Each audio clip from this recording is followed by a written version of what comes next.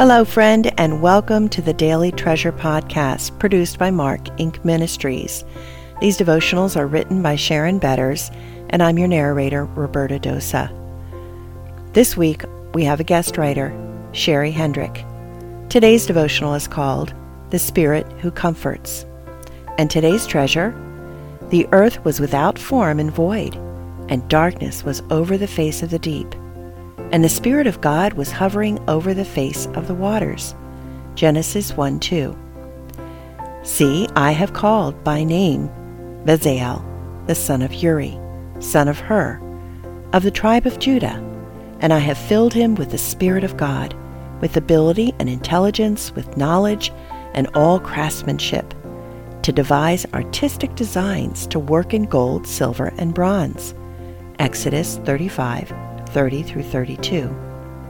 And I will ask the Father, and he will give you another helper, to be with you forever, even the Spirit of truth, whom the world cannot receive, because it neither sees him nor knows him. You know him, for he dwells with you, and he will be with you. John 14:16-17. After Mike's diagnosis of terminal cancer, we knew we were on a journey of God's design. One of the deep truths that guided us during this journey was God's covenant promise to his people: I am with you. There is story after story during the 5 years of Mike's illness where God showed this promise to be true. I clung to this truth after Mike died. I asked God to show me a happy every day. I knew in my head that he was with me, but my heart longed to see it in tangible ways. On most days, even as I grieved deeply, I saw evidence of God's presence with me. Sometimes it was in reading his word, or a song, or the care of a friend, or a note I received. Sometimes it was a thought that just entered my mind. About a year after Mike died, our church went through a sermon series on the Apostles' Creed. Our senior pastor did the sermon on I Believe in the Holy Spirit, and my understanding of the role of the Holy Spirit and God's presence grew. In Hebrew, the word spirit is ruach, which can be translated as wind, breath, or spirit. It is used first in Genesis 1:2, where the ruach of God hovered over the waters. The word pictures of the Holy Spirit being the breath of life fascinated me. I have seen both the breath of life at birth and the loss of breath at death. It suddenly made sense to me that God's presence resides in the believer in the ruach, breath of the Holy Spirit. Those comforting thoughts that had come into my head were from the Holy Spirit breathing life into me by his presence.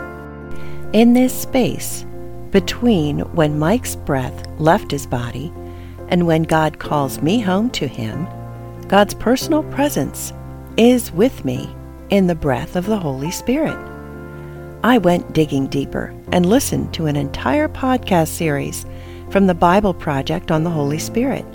I had always known that the Holy Spirit convicted, guided, and comforted the believer, but this word ruach, breath, made me want to understand more. When the word ruach is found in the Old Testament, it often indicates creative divine activity, where God creates, empowers, emboldens, and sustains all things.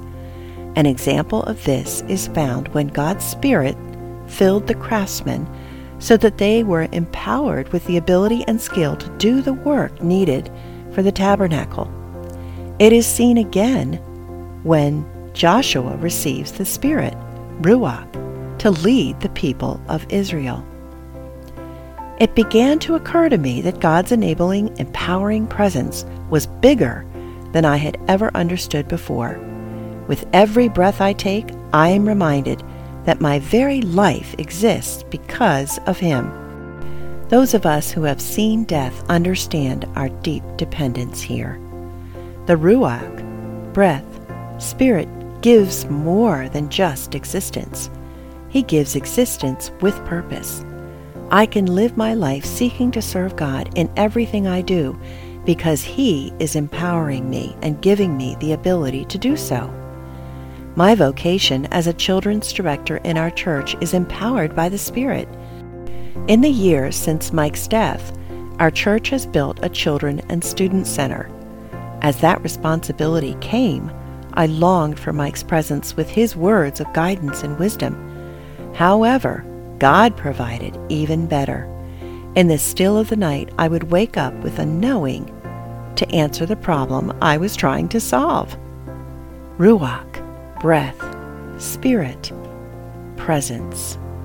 So, in this space between, the Spirit, Ruach, hovers over me and breathes life into me. This life sustains me when life without Mike seems just too much. It convicts me of sin, where I become more focused on myself than is wise. It enables me to do the work and live the life the Lord has set before me, and it comforts me through the sorrows of my soul. And my friend, He can and will do all these things for you too. Think about it. Where do you see evidence of God's Spirit in your life? What difference does it make in grieving to know that God's presence is always with you? Breathe on me, breath of God.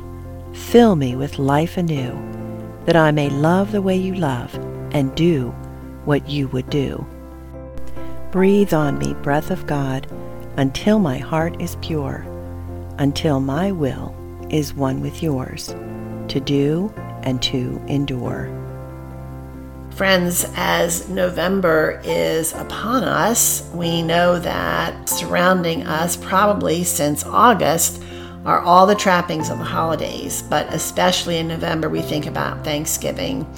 And, I speak from my own experience that the holidays can be wonderful, but they can also be awful. And I know that after the death of our son Mark and his friend Kelly, I dreaded Christmas. I dreaded the holidays because so much of family was part of our holidays. And there was going to be an empty chair at our table. And it was hard. I admit to you, it was really, really hard. And I write about Christmas in my book called Treasures in Darkness. And I think that it's really appropriate to remind you about the book Treasures in Darkness. There is an audio book as well. I think it's appropriate because of the time of year, but also because of Sherry's devotionals of how God met her in those dark places. And even though I share very rawly in my book, it is also a story of how God never let go of me, how He kept His promises, even when I wrestled to reconcile His love with His sovereignty. So check it out, Treasures in Darkness, A Grieving Mother Shares Her Heart. Maybe it's not for you. Maybe it's for a friend who is really struggling with grief right now. I'm Sharon Betters. Thanks so much for joining us, and I look forward to being with you tomorrow.